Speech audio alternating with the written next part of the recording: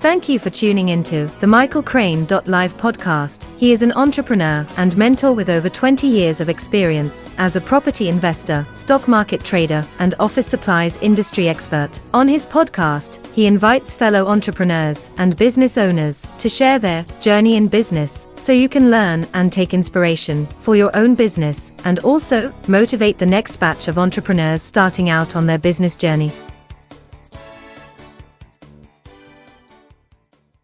And today I have with me Simon Teague.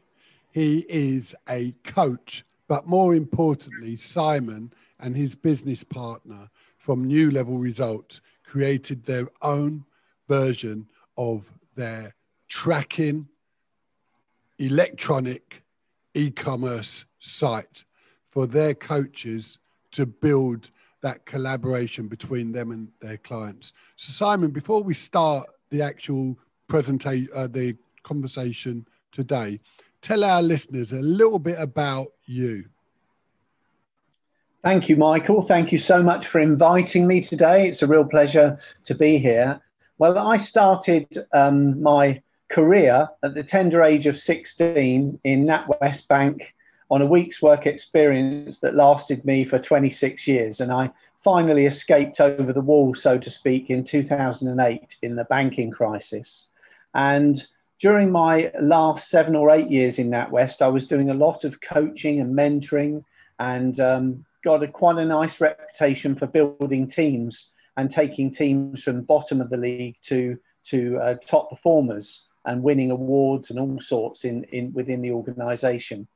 And so I wanted to set up a business that really reflected that was helping people with their leadership skills, coaching, mentoring, and training all around the art of being a great leader for teams.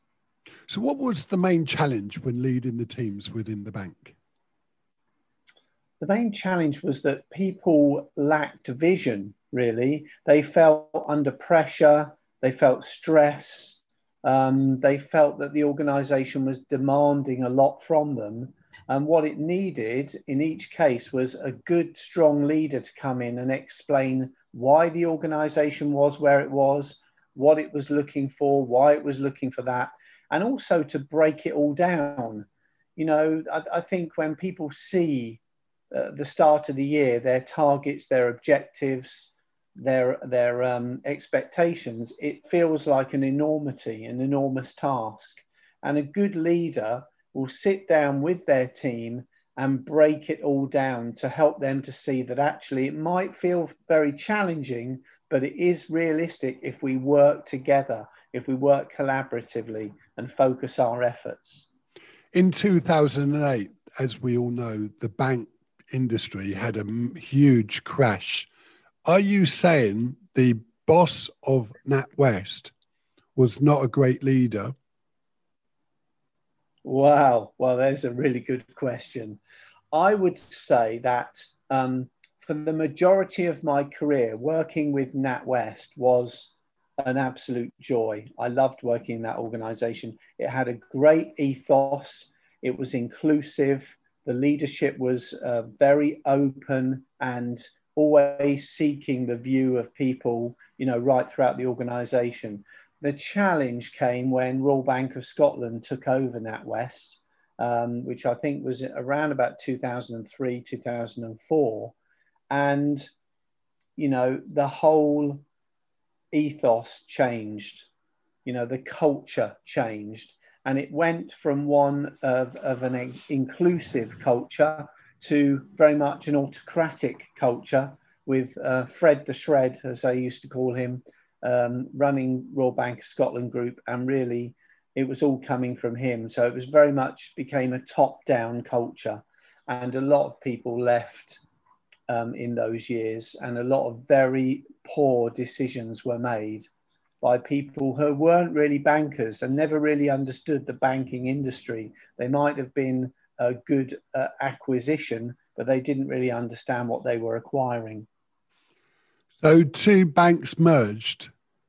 Did 2 leaders continue to lead the one bank? Well, it was a really fascinating story. And the stock market was, you know, really up in arms in a way, because NatWest was an enormous whale of an organisation and Royal Bank of Scotland was this minnow. And no one ever thought that Royal Bank of Scotland could take over NatWest, and it was a fight between the two. And in the end, Royal Bank of Scotland raised a huge amount of money from partners and from the stock exchange, and they took over NatWest. So it wasn't a merger, it was a takeover by RBS. So all the good leadership in NatWest was kicked out.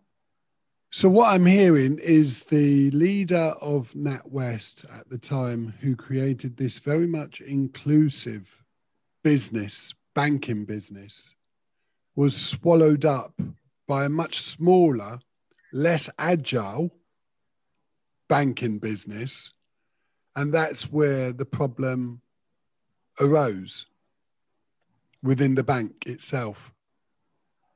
Yeah, because what happened was that the Royal Bank of Scotland guys were very, they were strong. They were strong leaders. They were very determined, and they were very passionate. And I think that's what the stock market liked. They had a very clear vision about what they wanted to do. But what they saw in NatWest was a leadership that was saying, we don't need to make any changes. We're doing very well, thank you. We'll just keep plodding along. And of course, the stock market doesn't want to hear that. They want to hear about dynamic leadership. And certainly Royal Bank of Scotland had dynamic leadership. Where they went wrong, I believe, and one of the reasons why I left, was that they weren't looking at the quality of leadership that existed within NatWest and seeking to engage with them. I left, and I'll say this openly, because I felt bullied. I felt that I'd gone from being a well-respected senior leader in the organization, putting across my viewpoints and really galvanizing my teams, because I was respected by them as well, to someone who was just suddenly a bean counter. And when the beans weren't adding up to the level they wanted, it was very oppressive. So in 2008, it will go down in history that the banks failed massively. So yes. Together with the merger or the buyout and the banking industry crisis, was that a perfect storm? Yes, it was a perfect storm. And actually, when you look at it, within the banking organisations now, Royal Bank of Scotland and NatWest are separating. So we are nearly 15 years or 13 years down the road, and they've still not resolved or undone the problems that were encountered as part of that acquisition. And but a real lesson, on the one hand, a very good lesson in the art of acquisition, but also I feel a good lesson in the art of how not to lead after an acquisition. When acquisitions take place, it's very, very important to look at the culture of the business coming in and the culture of the existing business and take the best of both. Yeah, don't override. They were replacing stuff in NatWest that was so good, that we wanted to, really keep that going, but we didn't have the choice. And I didn't have the choice, so I left, and I thought, what a good time to start a leadership training and coaching business. In 2008, 2009, what I didn't see coming was that the global banking crisis would affect the whole economy and every company. There was a huge fallout. It was like a tidal wave. And I really struggled to build my coaching practice in the first two or 3 years. Was that down to the crisis or just simply down to the fact that whenever someone starts a new business, it's going to be tough? I would say, with hindsight and looking at the lessons I've learned, that it was the latter of those two. It was simply that I was new to business. You're a startup. In the first 4 years, 3 out of 4 startups fail because in the most cases we give up and go back to work. it's a very tough environment. It doesn't really matter whether the economy is in good shape or bad shape. It doesn't matter so much about the conditions. What matters is, have you set your sales right? Have you got a clear vision? Have you got a great value proposition? And how persistent are you when it comes to hearing no, no, no, no, no in the first few years? How can you get over that and still create a business that's successful? One of the reasons I asked you onto the podcast today, Simon, to talk about your business was I know you created a portal, a platform called The Curve. Tell our listeners why you spent money designing a high-tech portal for your business. And secondly, why you didn't just go out there and buy a platform that's already on the shelf. Well, the truth of the matter is, Michael, that's how I started with my coaching practice. Well, actually, let's rewind that and talk about 3 phases of my experience of starting up a business. My first phase was I didn't have a very good value proposition. I wasn't able to stand out against any other coaches in the marketplace. Everywhere I went, it seemed to be flooded with coaches, and I didn't have a niche. I didn't have an edge, and I didn't have any real client testimonials behind me that would stand out. So I was struggling. Phase 2 was I realized I need to have an edge. And what clients were telling me was that if I was to be their coach, how would they know they'd be able to get a return on investment from my coaching? And I thought to myself, well, in NatWest, we always used to have great systems, great IT platforms. And I searched around for a coaching platform, and I signed up to a program, which was an American program called Best Year Yet. And that was great because instantly it gave me the ability to show a client that we could create a plan online and we could map and track the progress of our coaching relationship. The other great thing about that platform was it really focused the coach and the client on a vision of what their life and their world would look like in 12 months' time. And so what I was able to do as a coach was then start to build a business that was based on sustainable clients who didn't come and go within the first, few months. I didn't have 3 sessions or 6 sessions, or I had a 12-month relationship developing from day one. And that was really important in gaining a foothold in building a sustainable coaching practice. What was the tangible? What were the tangible? You were going to say. Yes, sorry. Let me just say what phase 3 was then, because phase 3 was the realization that this American platform, which was very good on one hand, but I was trying to fit a square peg in a round hole, and it wasn't exactly the platform that I believed in, but it was helpful. And it certainly helped a large number of my clients as my clients started to build.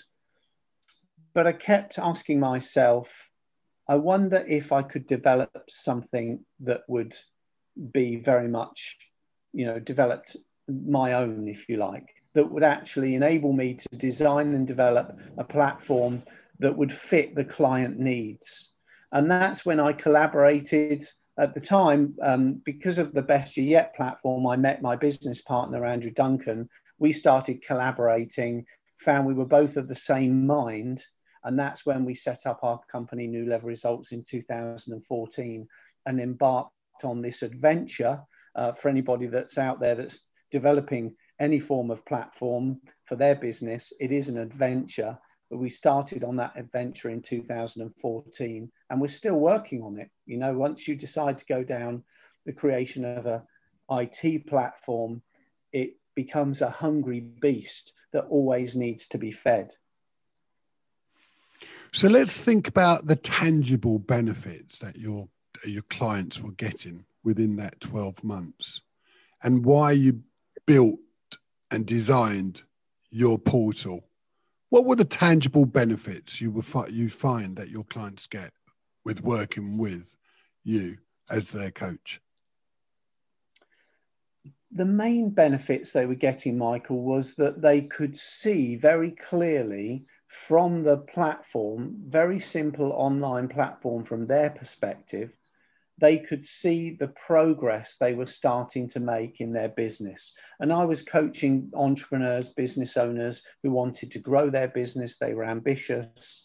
Some of them were family businesses who were also thinking about, a handover a few years down the road. So I liked that. And they liked me because we had this common language of looking a year ahead or 2 years or 3 years ahead rather than short-term coaching interventions. It was more about building the culture, building the cornerstone, if you like, for their business to grow. And the platform enabled us to see every single month the progress or not that was being made. So we knew whether we were on track or off track, and could make some very quick course adjustments each month towards that end game. And I think that's the challenge for a lot of businesses that don't have the advantage that these companies have of looking at their business and working on their business every month. They wait until they get their annual accounts, which is often 18 months or 6 months after the year end. So that's 18 months ago, they found they've made a loss and they haven't taken any action to address what's going on in the business. The beauty of coaching in this way is that we're addressing issues very early on. So taking the tangible benefits in mind, what was the thought process in designing your platform? Number one was that if we were to have a platform, it needed to be really simple, clean, easy to use from the client's perspective. As coaches, we weren't too worried about whether it was a bit clunky for us or technically challenging for us. It needed to be really simple for the client. So that's how it ended up being designed and developed. It was quite challenging for us, but it was very simple for the clients. But clients started to love using it. In fact, we've got clients now that have used the Curve for 6, 7, 8 years because it's become the way they run their business. They don't even need me anymore as their coach. They just come every year and say, Simon, can we have the platform for another year? And they license the platform from us because it's become their way of being. And that's very powerful. How did you go about designing it, though, from your thought process? Because it seems that it's doing everything that your clients wanted, everything that you wanted based on your experience in NatWest. But share with our listeners your thought process in designing this beast of a product that gives you the benefits, but also, more importantly, your clients. Yes, I liken it in a way to like a business startup. we had, both Andrew and I, had a picture in our head as to what we wanted it to look like. And the only way that we could really move forward was we met a brilliant design agency called Angle Studios that at the time were based at Discovery Park. And Ryan Grist is still in business, so they're a great agency to go to if anybody, I'll give them a shout out now. But Angle were great because they sat down with us around the table and they were desperately trying to extract what was in our heads down into, graphs and charts and wireframes for a site that they could then build. And it was a little bit like going down a few blind alleys a few times. They would come back to us with, do you mean this? And we'd be going, no, we don't mean that. We mean this. And so there was a language challenge between how a programmer sees things and how we were seeing things. But they persevered, we persevered, and they just came up with a lovely platform model. It's not what it is now, but it was enough to get us going, you know, and that was the great thing about it. It didn't work quite as we wanted to. It wasn't as aesthetically pleasing as we liked, but it was functional from the client's perspective. And that's what we liked about the early version of the Curve. What made you go for the word or the name, the Curve? What we were seeing with the Best Year Yet program was that companies who were in it were starting to make some early progress in their coaching relationship, say 2, 3, 4 months, but they were mainly dealing with the issues in their business that was holding them back. As we dealt with those issues, when we got to month 4, 5, and 6, we were starting to see some early results. But by the time we got into month 7, 8, 9, 10, 11, 12, their results were phenomenal because they'd addressed all the issues. They'd started to put in place some effective marketing and some, you know, actions that we were discussing, and they were starting to see the results. So by the end of the year, they were seeing some really nice results. But if you took a view at halfway stage, they weren't really seeing the results they would have liked at that point. But these things take time, Michael, as you and I both know. It takes time to build momentum. It takes persistence. And the beauty of having a platform that brings you back to it every month or every week, even if you want really intensive coaching. But we were generally coming back every month, holding the team accountable, reviewing the progress. We've talked previously about the cycle of productivity, and we were starting to go round and round that cycle of productivity. And then they saw those better results. So when you put that on a graph, it created this curve look, which is where we came up with the name. I have to credit the name actually with our designers, because they saw that first and said, you should call this the Curve. And we thought, well, that's a good idea. And we will be taking a very short break right there, Simon. When we come back, we're going to talk about how and what is next. We will be back. With a coach by your side, you can be invincible and nothing is impossible. But not all coaches are equal. Why is it some coaches get outstanding results while others struggle? In today's market, the very best coaches are armed with 3 powerful tools. 1. A proven methodology that works every time. 2. A mapping and tracking system. 3. An ability to prove the return on investment. Without all 3, you are going nowhere. With all 3, client impact is enormous, and the opportunities are endless. These coaches are called New Level Results coaches. Find out if you make the grade at newlevelresults.co.uk. So we're coming back to the second part of the podcast today. I have with me Simon Teague, the co-founder of New Level Results, and we're talking about his platform for his clients, but also himself to manage the performance of his clients' teams and themselves. So Simon, we spoke in the first half about a number of things: why design the portal, why the name, and how you started. What's next for your business with the Curve? What's fascinating, Michael, is that Andrew and I were seeing such great results from the clients that we started to win more business than we could cope with. And that's then when we started looking in the marketplace for some really outstanding coaches who might be interested in joining us. We found 5 coaches who joined us. And in fact, it was at a time when we needed to put a lot of money into the investment of developing the Curve to the next level. And so we needed a financial commitment from those coaches joining us. And we looked at a franchise model, but decided just to hold on a license model. And that's the basis on which they came in. Sadly, one of our coaches, Alison, passed away last year.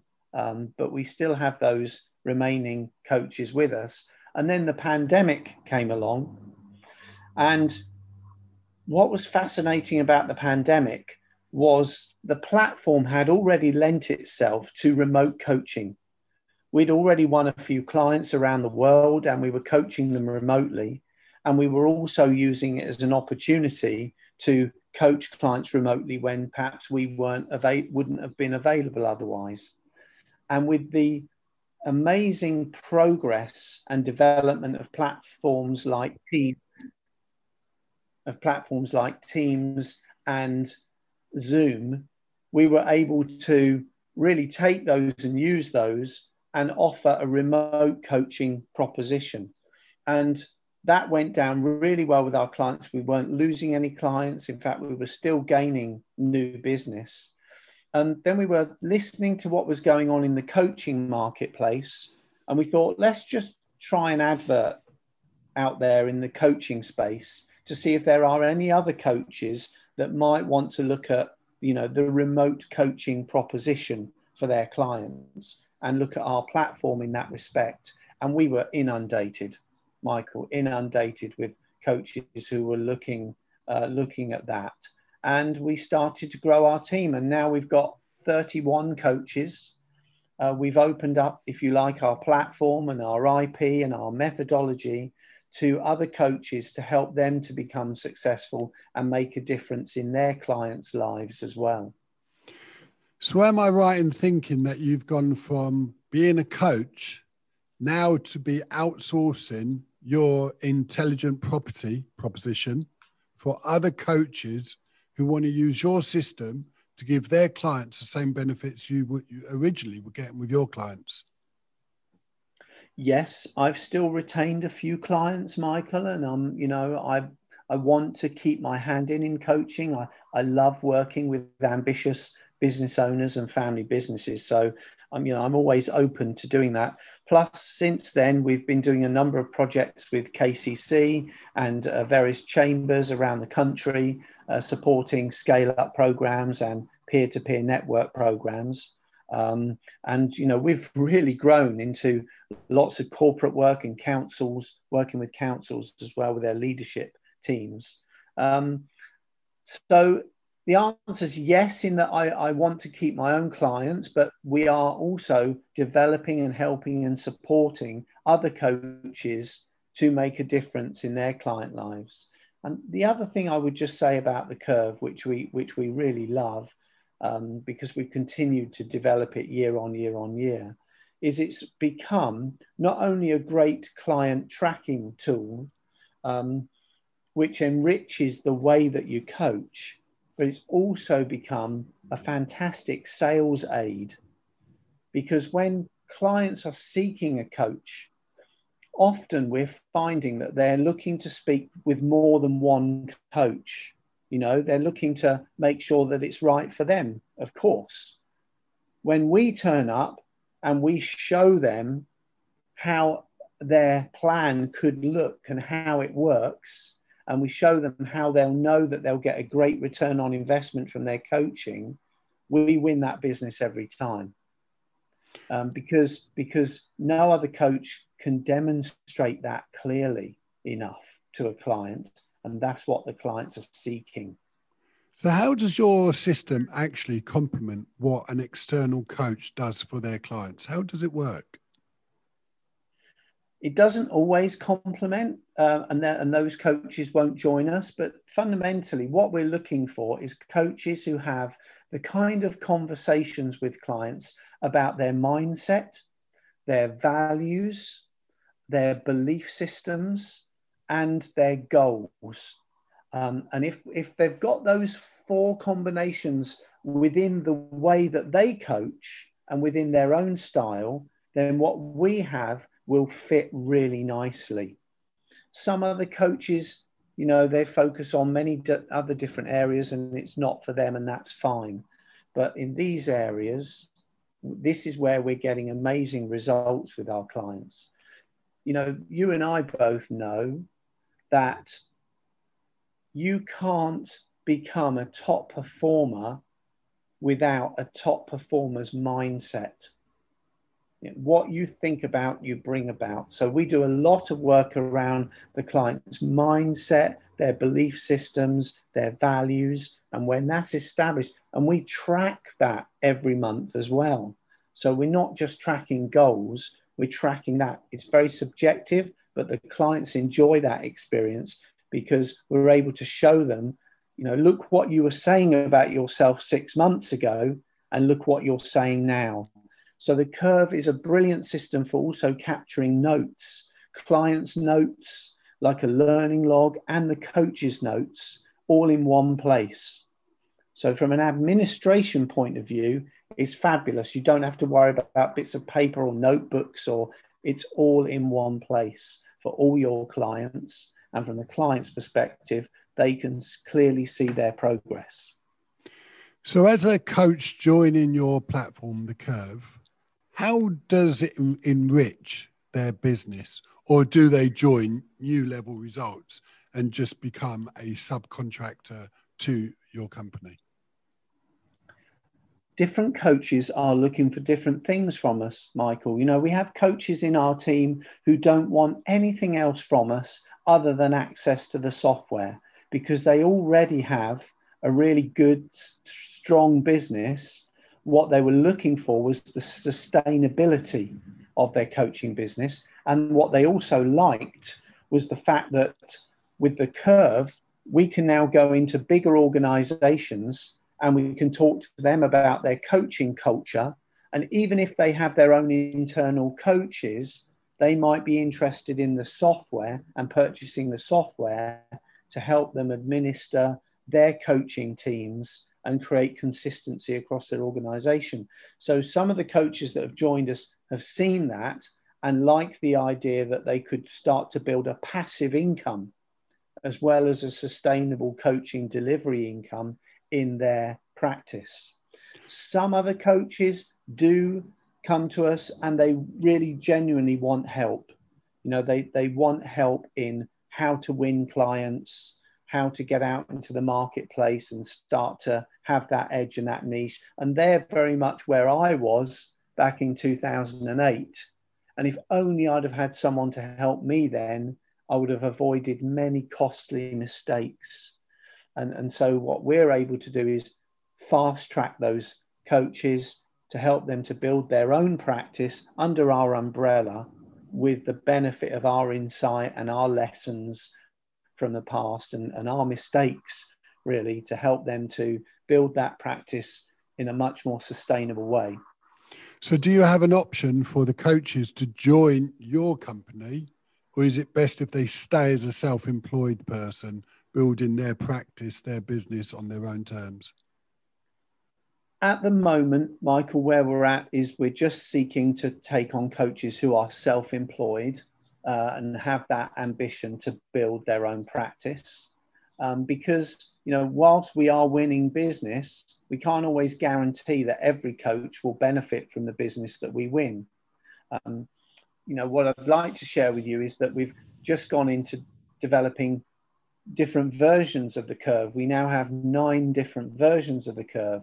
So, because what we're finding in the coaching marketplace is there is a call for more well-being coaching, for example.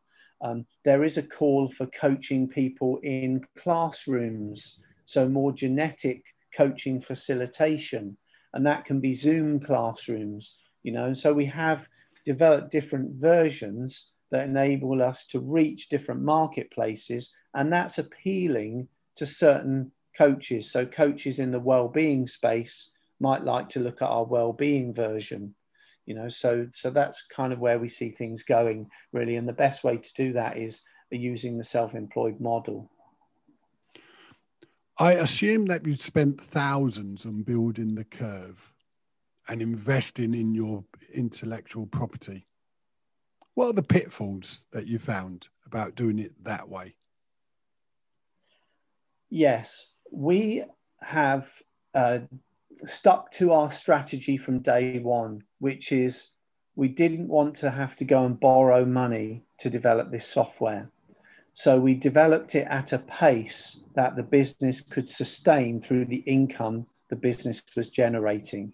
which is why, it's 7 years now and we're still developing the curve. But I think it's in a place now where we won't ever stop, because we want it to be market leading. And at some point, someone will try and copy us. They're going to have to spend hundreds of thousands, because that's where we're at now with this platform.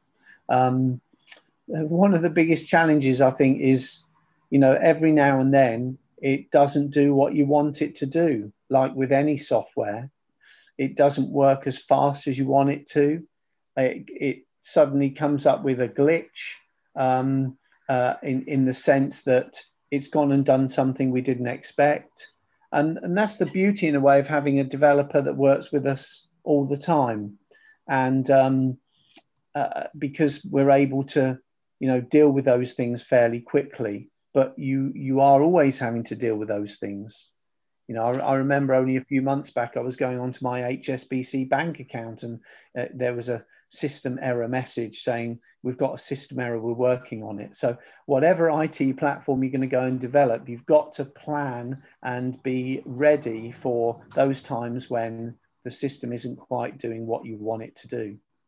What's the future roadmap of your company? Future roadmap, Michael, is to, have a curve experience ourselves now, and to reach into bigger markets, global markets. We've just taken on our first European coach, and we're talking to a second one. We've just taken on our first American coach, and we see really that this platform could be very much a global platform. It's very user-friendly in that sense. And I suppose the next phase of development might be to look at different languages and create versions of it in those different languages. We've spoken a lot about the platform, Simon, and I know you've been a coach for many years, starting out at NatWest. But tell our listeners what you love about coaching your team and your people. I love to see people come alive to the prospect that they can operate at a level they never before thought possible and reach their full potential. We've done some amazing projects as well, Michael. We coach individuals, teams. The testimonials we get from them, almost make you want to cry, to be honest with you. It really touches my heart. But one of the great projects we did was helping 4 women who wanted to make a real difference by raising hundreds of thousands for Walking for the Wounded charity and breast cancer awareness. And they had big jobs in the city. They gave those jobs up, and they embarked on this incredible expedition to row across the Pacific Ocean. Now, they'd never rowed anywhere before in their life, and they're about to embark on rowing across the Pacific Ocean. I don't know about you, but I wouldn't want to row across the English Channel on a calm day, let alone the Pacific, when you're in a 29-foot boat and there are 50-foot waves in the storms that pass over that ocean.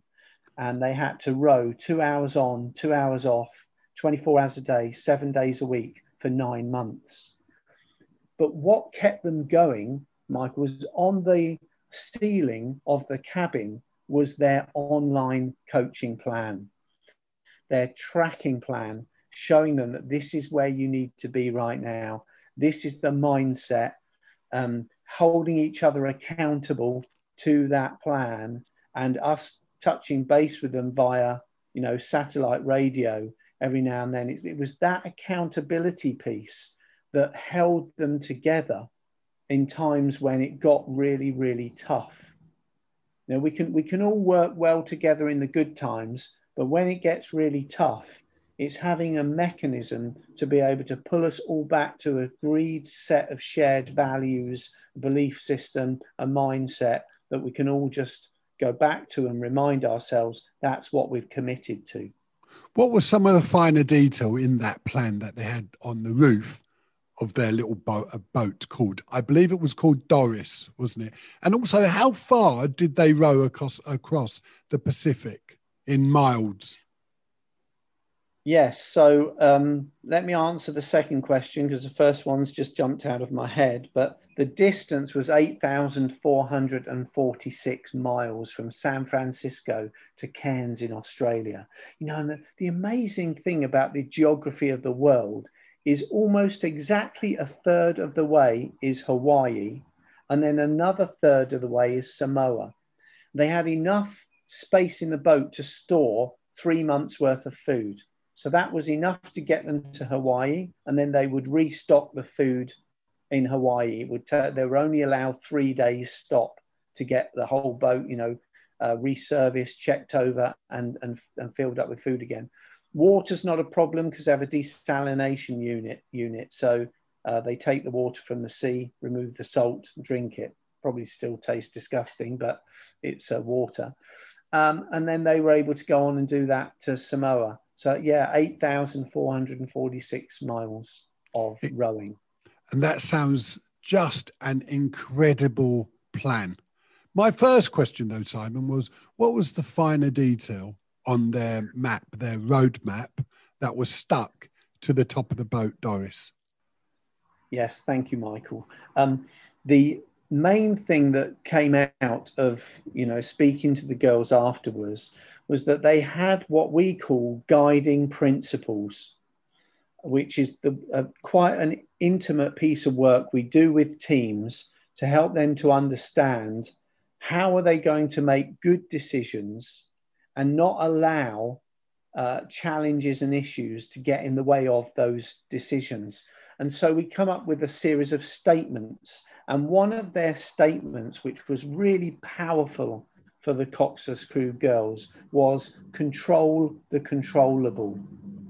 And what they were really saying there was that, you cannot control the ocean and what it's going to do from 1 minute to the next. But what you can control is how you respond to it in the boat. And, if you see a storm coming, you've got to batten down the hatches, you've got to tighten up things, etc., etc. If you see one of your colleagues flagging, you can't leave that. You've got to speak to them, make sure they're okay, etc., etc. So everything that they could control, they identified what that was, and they made sure they controlled it well. And they appointed certain champions to watch out for certain things. They might have been behaviors, they might have been the weather, they might have been whether the boat's starting to creak or, the technology on board, so that it was covered. And I just think that was amazing that they said that was the glue that held them together as a team. And we take so many analogies from the Cox's Crew story, Michael, and the way they track their progress. That it's so relevant for teams now. One of their sayings was that everyone has their own Pacific Ocean to cross. And boy, isn't that true of the last 12 months with the pandemic. We've all had our own Pacific Ocean. We're all in this ocean. And contrary to what Boris Johnson said, we're all in the same ocean. We're not. Well, we are in the same ocean, but we're not in the same boat. I think he said we're all in the same boat. We're not in the same boat. Some people are in a 800-foot yacht and other people are in a lifeboat, and so because we've been affected differently by this pandemic. But the issue is we have all had a Pacific Ocean to cross, and the analogies from the Cox's Crew serve leaders, teams, the world of business, whoever you are. There's a really great story to tell, and having a coaching plan and tracking it on the curve is the best way. That if you want to make changes in your life and changes in your business, for us, what we're experiencing, what our clients experience, is that's the best way to do it. As we bring our podcast to an end today, Simon, just share with our listeners how they can reach out to you and how they can learn more about being the best they can using your intellectual property, The Curve. Yes, I would obviously love clients or prospective clients, people who are thinking about having a coach, to reach out. We're very open. We have conversations with people about how that might benefit them or work for them. And also for coaches, if there's coaches listening who are thinking, I need an edge, I need something different. The marketplace is shifting. People are becoming more discerning about coaching. Then it'd be great for them to reach out and simply just visit our website, newlevelresults.co.uk. And there's as with most websites, there's a form on there. You can just pop your details on. It'll come through to me and my team, and we'll give you a call. Today's show has been sponsored by www.teameasycrane.co.uk. We help you build your business and grow recurring profits. Thank you so much for listening, and don't forget to hit the subscribe button.